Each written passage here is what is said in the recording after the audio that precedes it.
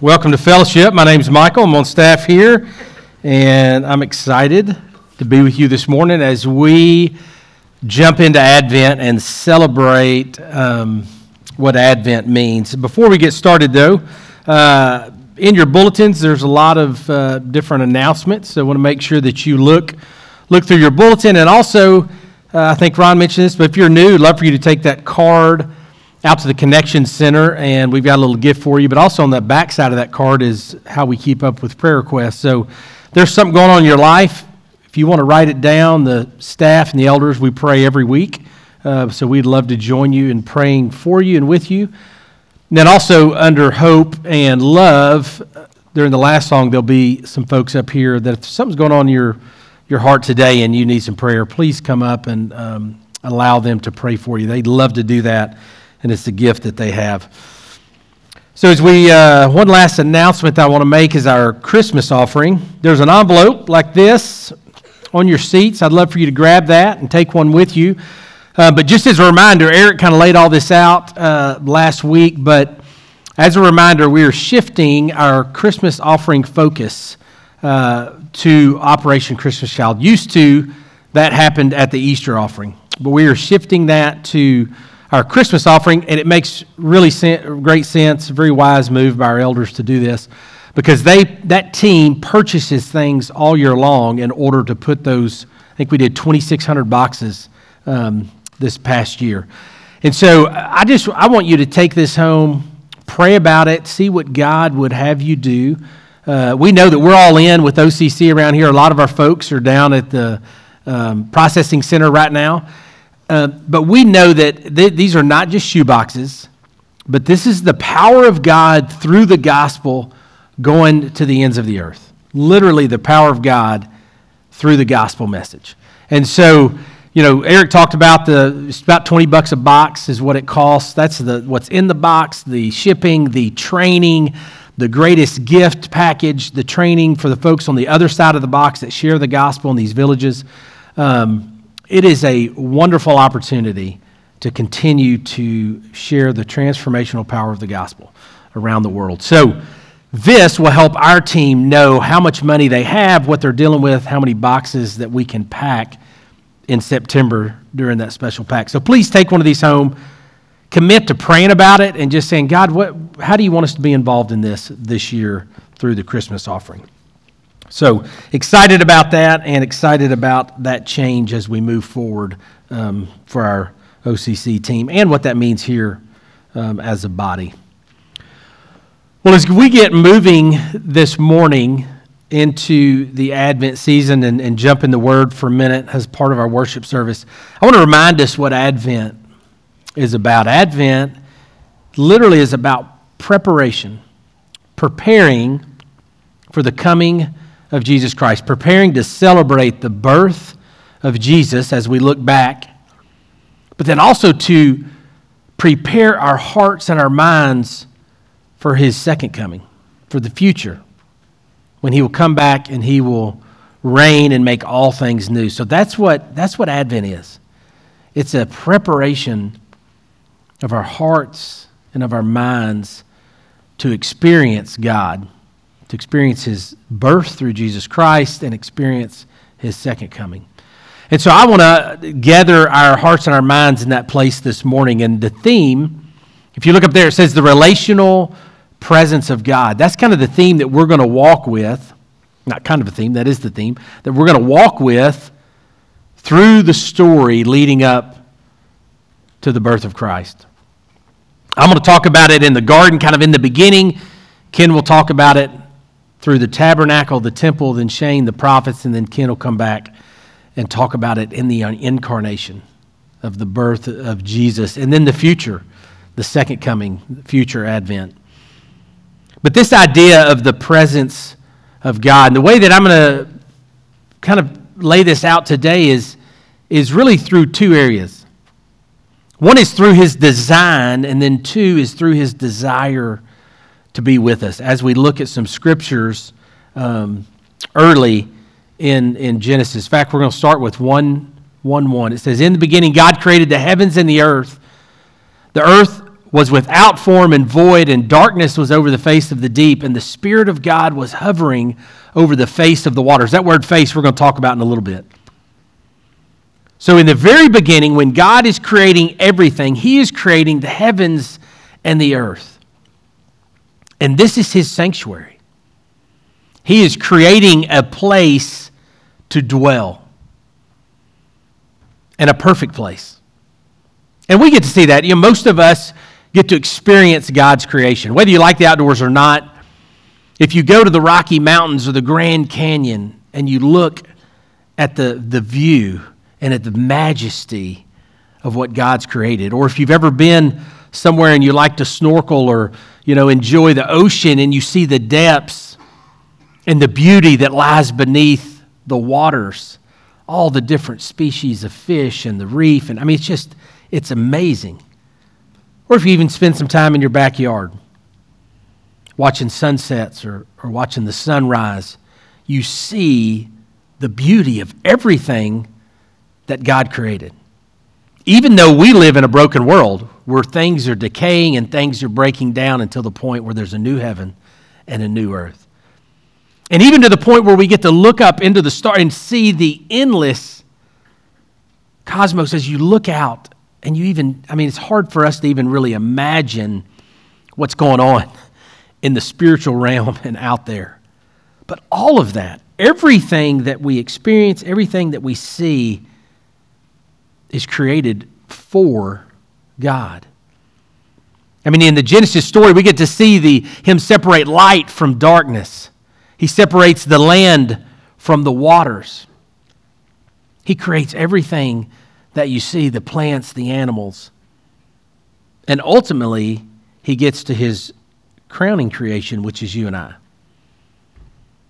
But all of this is for Him to dwell with us. Like I said, this is His sanctuary. And we know, and we'll look at this a little bit later this morning, it does get broken, but then it's the pursuit of Him continuing to come after us in all the different ways as we get to see and walk through His literal presence coming with Him. And it's not like He just sent His presence, but it is the essence of everything about Him, everything within Him. That is His presence. And all of that was in His creation in the beginning. And as He saw it and He talked about it, He said, "This is good. And this is where I'm going to dwell." So He created the heavens and the earth, a place for Him to physically and spiritually dwell.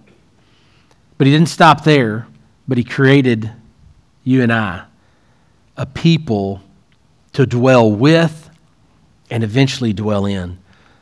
Look at this in Genesis 1, 26, 27. It says, "Then God said, let us make man in our image and our likeness, and let them have dominion over everything." So it says God created man in His own image. In the image of God, He created them male and female. So right from the beginning, He creates you and I. He creates little image bearers. I think Ken talked about this a little while back, that this idea of image, it's almost like statues that are being placed throughout eternity. That He created you and I to reflect everything about Him. His beauty, His strength, His compassion, His love, His glory. That's what we do. We get to reflect that as image bearers. We get to reflect everything about Him because He created us. That presence is with us, and we get to reflect that for the rest of time. So He puts His image bearers in His creation, which is perfect, in the garden, and He creates His image bearers and says, "Oh, this is very good. This is very good." And then we get to reflect every bit of that, all that He is. And it goes on, it says, "Then the Lord God formed the man of the dust from the ground, and He breathed into his nostrils the breath of life, and the man became a living creature." So we get to see early on that there's special attention taken to creating man. that he actually breathes the breath of life, and the man becomes a living being. We only share this with animals. Animals have we have the breath of life, but obviously we are very different. We have the capacity and the ability to connect with God on a really deep level. We have the ability to communicate with God, to relate to him in a way unlike anything else than anything in his creation. And so not only did he create us to be image bearers who reflect everything about him, but he also created us with the special design to be able to relate to him in a way that only you and I can. And it continues. It says, "Then the Lord God took the man and put him in the Garden of Eden to work it and keep it. And the Lord God commanded the man, saying, You may surely eat of every tree of the garden, but of the tree of knowledge of good and evil you shall not eat. For in that day that you eat of it, you shall surely die." So he gives this warning, but he lays out the garden. He takes man, creates it in his image with detail, with design, with precision to relate to him, and then he puts them in the garden. And I love this part because we are to fill the earth and subdue it. And this is really important because God wants to be with us. As we're talking about his presence and as we continue to talk about his pursuit that goes through the entire Scripture, God wants to be with us. And we get to reign or rule and have dominion along with God. It's not this idea of God, of us working for God, but it's doing this together. God says, I've created it all. This is my sanctuary. And I'm here with you. And I've created you, my little image bearer, my little statue. And I want you to have dominion over everything. And we're going to do this together. We're going to reign together. We're going to rule together. In a sense, we're almost like we're co-creators, as Adam was given authority to name all of the animals. And so this is what's going on in the very beginning through his design as his presence. Everything about him is not just out there, but it is coming through and in us in his creation. And then it goes on, and I love what he does here. He says, "But Adam, there was not found a helper fit for him. So the Lord God caused the deep sleep to fall upon the man. And while he slept, he took one of his ribs, he closed up its place with flesh, and that rib that the Lord God had taken from the man, he made into woman, and he brought her to man." So we also see that not only did God create us to bear his image, but he goes, Adam needs someone with him. So he creates Eve from Adam. And now they're together. And so we see from the very beginning this idea of having this incredible connection with God. This incredible relationship that he desires, that we're going to look at a little bit later. But through his design, he goes, these are my image bearers. And I've made them so unique, and I've breathed the breath of life into them that we can relate and have communion with one another. But then he says, but I'm also going to create others for them so that they can go and replicate and reproduce and fill the earth and subdue it and have dominion. And so God says they can also relate to one another. So in the very beginning, we see this idea of connection, deep connection with God and a deep connection with humanity. All the while, we're his image bearers, and his presence is with him and coming down through his creation and through us. And we have this incredible connection to him and to one another. It's a quote from Tremper Longman, my Old Testament teacher. He says, "The story is told in a way that will underline the tremendous blessing that God confers on Adam and Eve. They aren't just given mere existence, but a rich and vital life in the very presence of God." As we're talking about this, to see and to understand that he didn't just go, hey, I'm going to create my sanctuary, then I'm going to create these things that I kind of shoo off to the side and just let them do their... No, he created us to have a connection with him Not just to exist, but to exist, to relate to him, and to relate to one another. And it was rich, and it was vital, and it was in his presence, in the beginning. And I know this is going to be severed, and we're going to get there in just a minute. But in the beginning, at the very beginning, the perfect way that he had it created, we had perfect harmony with him. Perfect communion.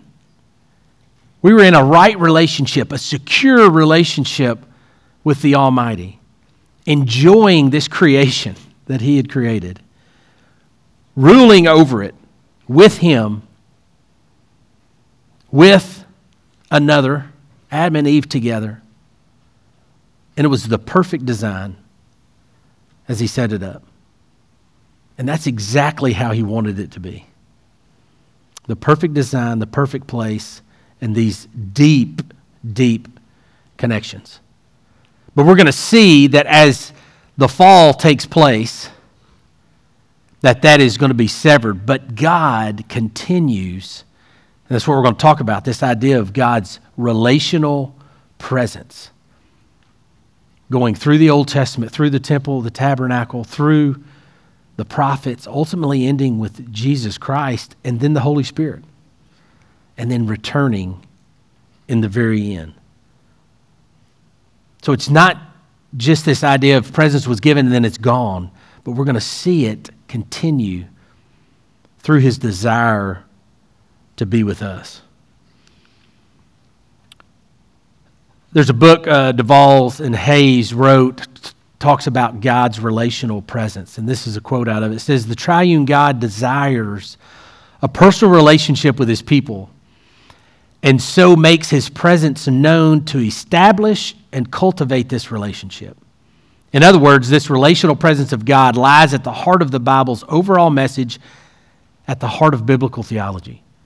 So we see that God, he instituted it, and he established it in the garden, and he was cultivating that relationship with mankind in the very beginning. That perfect union that I was just talking about. That perfect connection, that secure relationship. And that was his design. And ultimately, that will be where he ends up. But we know that there was a break in that. Because of sin, because of disobedience, there was a break in that. But there's a word that we're going to look at, that we're going to see as we look through this morning, and it's panim. Read this with me. It says, panim is one of the most prolific words in the Hebrew Bible. It shows up over 2,100 times and is translated as face, but also as presence. We've seen that. As surface, that was the word where it said the Spirit of God hovered over the surface of the deep, or the face. Front, before, countenance. We'll hear that in a verse later. But this idea of God's presence, or his face, being with us. Goes on to say, but the word face is profoundly significant because it's a key theme that ribbons through the Bible from the beginning in Genesis, when we are exiled from God's presence, which we'll see in just a minute, or God's face in the Garden of Eden, to the very end of the book in Revelation, to Revelation chapter 21. Revelation 21 says, when we become reunited with Yahweh's face in the garden. So what starts in the very beginning with being in his presence, being in his face, having his face shine upon you, if you will, all the way to Revelation, when he says, I will be face to face with them again, and my face will be before them. So this is the theme that rolls through in this word panim that we see over and over throughout the Scriptures. In Numbers it says this, the Lord bless you and keep you. The Lord make his face shine upon you and be gracious to you. The Lord turn his face towards you and give you peace. So we continue to see this idea of God's face shining on us, his presence being with us, and this idea of being face to face with the Lord. And that's what they were experiencing in the garden. That was the perfect, secure relationship, and that's what was going on in their lives. And let's think about this for a moment, this idea of being face to face. I mean, as you and I experience this with one another, I mean, being face to face with a person, you sense things, don't you? You can see and sense joy, or you can give off joy. I mean, by a facial expression, that when people are happy. You also sense deep hurt and deep pain as well when you sit face to face with somebody.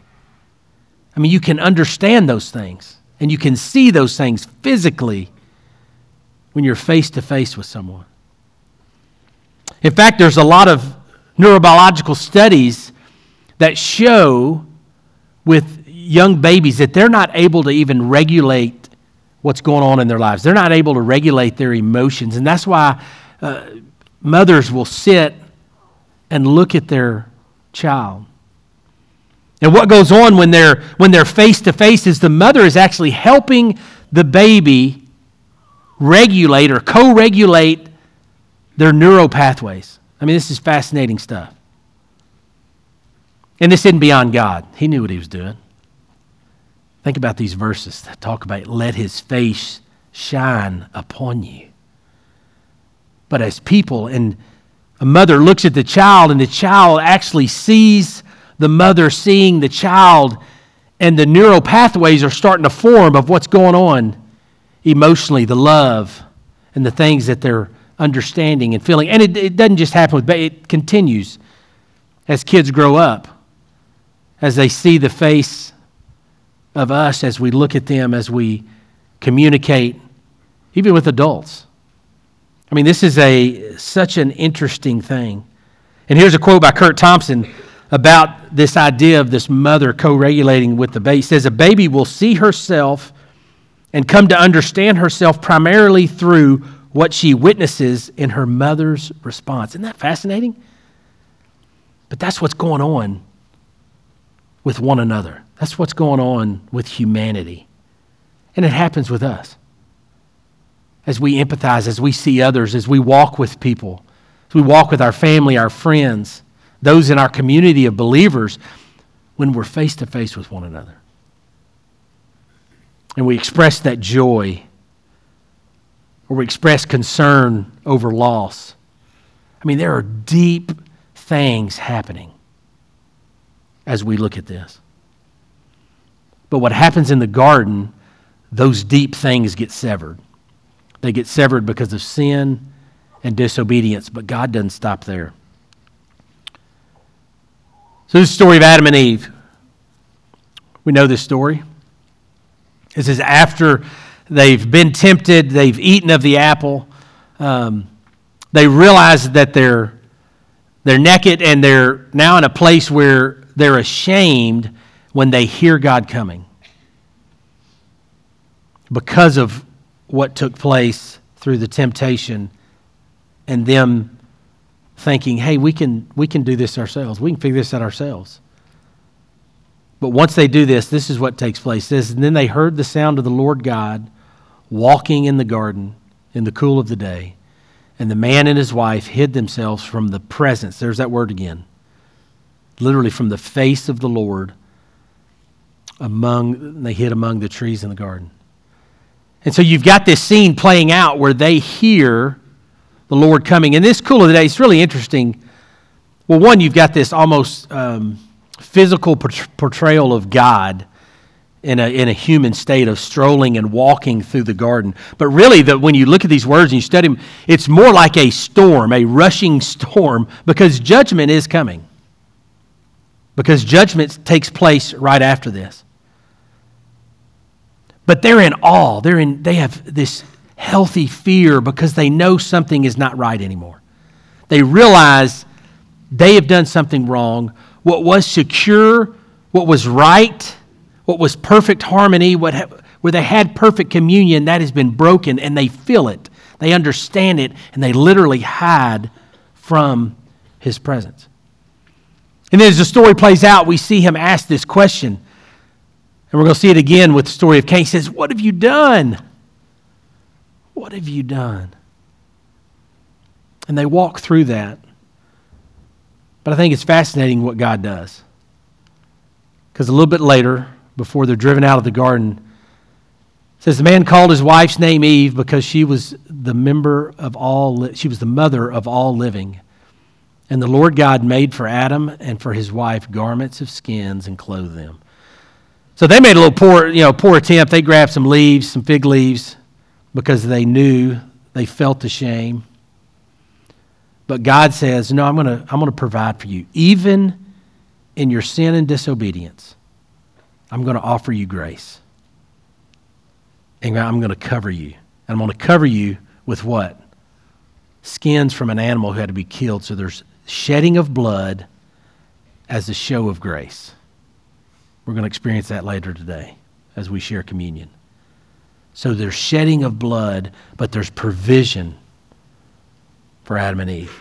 So even though there's this disobedience, God desires to be with his people.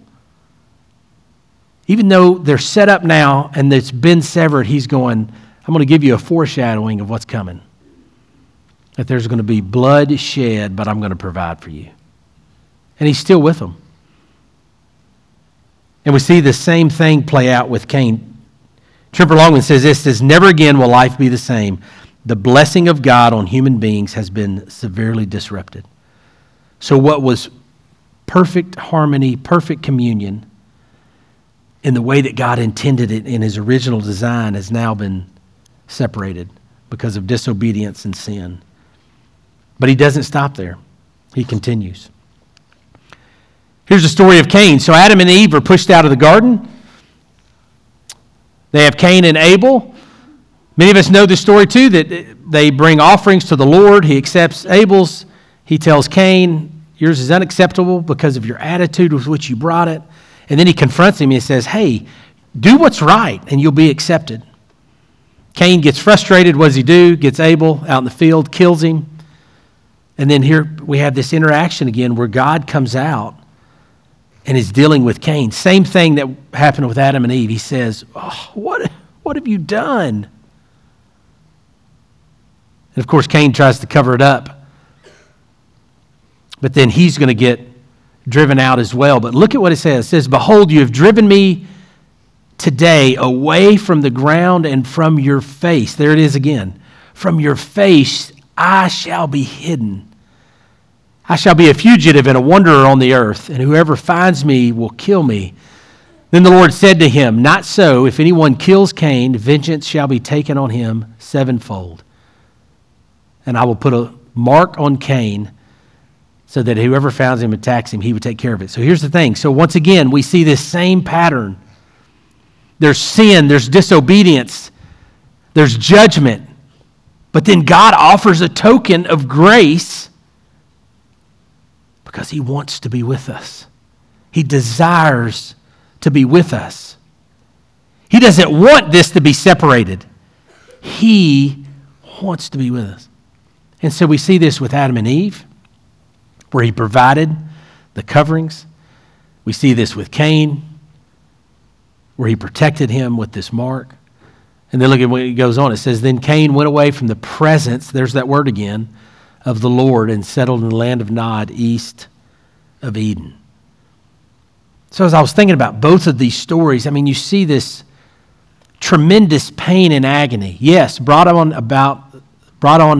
by themselves. But you still see the absence of being with God. The absence of being what was in this perfect union, this perfect presence. But once that was severed, but the agony that goes on, Adam and Eve were ashamed and they hid. Cain, it says, one of the versions says, this punishment is too much for me, as he's driven away from the very presence of God. But it's so interesting, and we're going to continue to walk through this as we see these moments and this thread of God's presence being with his people. Because that's his ultimate desire. His desire is not go, well, you failed, I'm done. But he goes, no, I'm going to, and in these stories, and we see it again in the flood and the Tower of Babel, there's judgment, but then there's a token of grace as a look forward of what's to come. And he desires to be involved with us. He has not abandoned us. Even in the times where we could think, gosh, yeah, he's probably going to be done. I mean, we've just finished the survey of the Old Testament.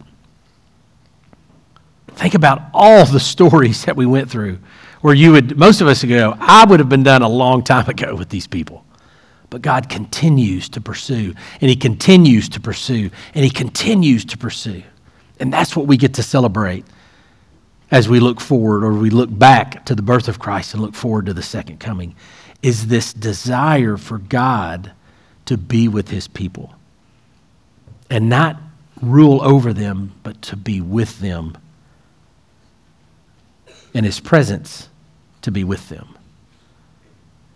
And as I was thinking about this pain, this agony, the fear of the Lord, what was going on, I was listening to this podcast actually with Tremper Longman and his best friend Dan Allender, who's a therapist, and he said this, and they were talking about this idea of fear, but the fear of the Lord is a good thing. He said this, the idea of fear that causes you to want to go toward is so paradoxical.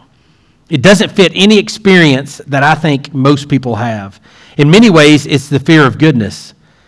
He said, in the presence of something so very good, I'm personally exposed as not being as good as the other, while simultaneously drawn to the other because I know, listen to this, I know that in the presence of God, I have the only life I'm ever going to find that is beautiful and that is compelling and that is true. The only life that is beautiful and that is compelling, that is true, is in the presence of God. So this idea of God's presence is so key in our lives. And the fact and the truth that his presence didn't cease to exist, but all that he was, everything about him, he continues to lean in and pursue us with his grace and his mercy. God's relational presence begins in the garden and is woven through time, culminating in his presence with us for eternity. And not only with us, but in us. We get to celebrate that. We know that we're filled with the Holy Spirit and his presence is within us. And yet at the second coming, he's also going to reign and be with us when he creates a new heaven and a new earth. I'm excited to see what Ken talks about next week as we look at the tabernacle and the temple and continue this theme of God's presence through our Advent messages. Here's some next steps. What one thing will you do this Advent season to experience God's presence in your daily life? What's one thing? What's something you'll do, time you'll spend, maybe meditate on something? What will you do that'll help you focus on what really matters? And then what distraction do you need to remove to focus solely on Christ? I mean, we live in the most chaotic time, feels like. These filled distractions are everywhere. What do you need to remove to really give you the opportunity to focus on what this time of year really means? What it means for you and I as believers, as followers of Jesus. What's something you can do to experience that? Whether that's alone with other believers in your home churches, in your small groups, or what's something that you need to personally go, you know what, I've got to move this distraction away from myself so that I can truly focus on what matters, the birth of Jesus Christ, the birth of our Savior. And that's what we get to celebrate this Advent season.